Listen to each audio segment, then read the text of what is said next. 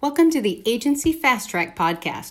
My name is Lisa Parziel, and I am going to be your host for this episode. And today, I'd like to answer the question, should web design be a service that I sell? And when we talk about services on this podcast, I talk about just about everything over time. And the reason being is because if you're in a business, it doesn't matter what you actually sell. If you only sell one product, you are really hurting your business. So you have to learn how to add different services to your business, whether you actually do the work or not. You can always find other providers, contractors, or white label partners to do that business for you. For example, we white label website design, logo design, and printing for many companies. Why would we do that? Well, let me tell you why you should offer website design as a service. So let me give you a great example. Let's say you're a social media manager and people hire you to do their social media, and you happen to see that their website isn't very good. You could easily come in and talk to them about the possibility of updating their website. A quick 10 or 15-minute phone call. And then if they say, yeah, I'm interested, then you bring in whoever you're partnered with to do that work. They could come in and close a sale, and you're going to get a commission. You're going to get money back from that sale. So let's look at an example. Let's say that we came in and we looked at a website for someone, and we were going to charge $3,000 for you to do that website.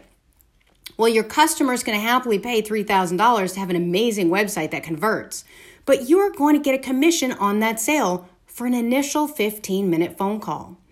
And you might even just put that service on your website as something that you sell, knowing you're going to outsource it or partner with someone else. Let's look at another example. Say you're a search engine optimization specialist and you hate doing website design.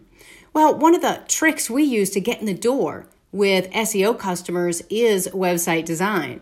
We design anywhere from 80 to 150 websites per year. And by doing so, we put ourselves in front of that many businesses.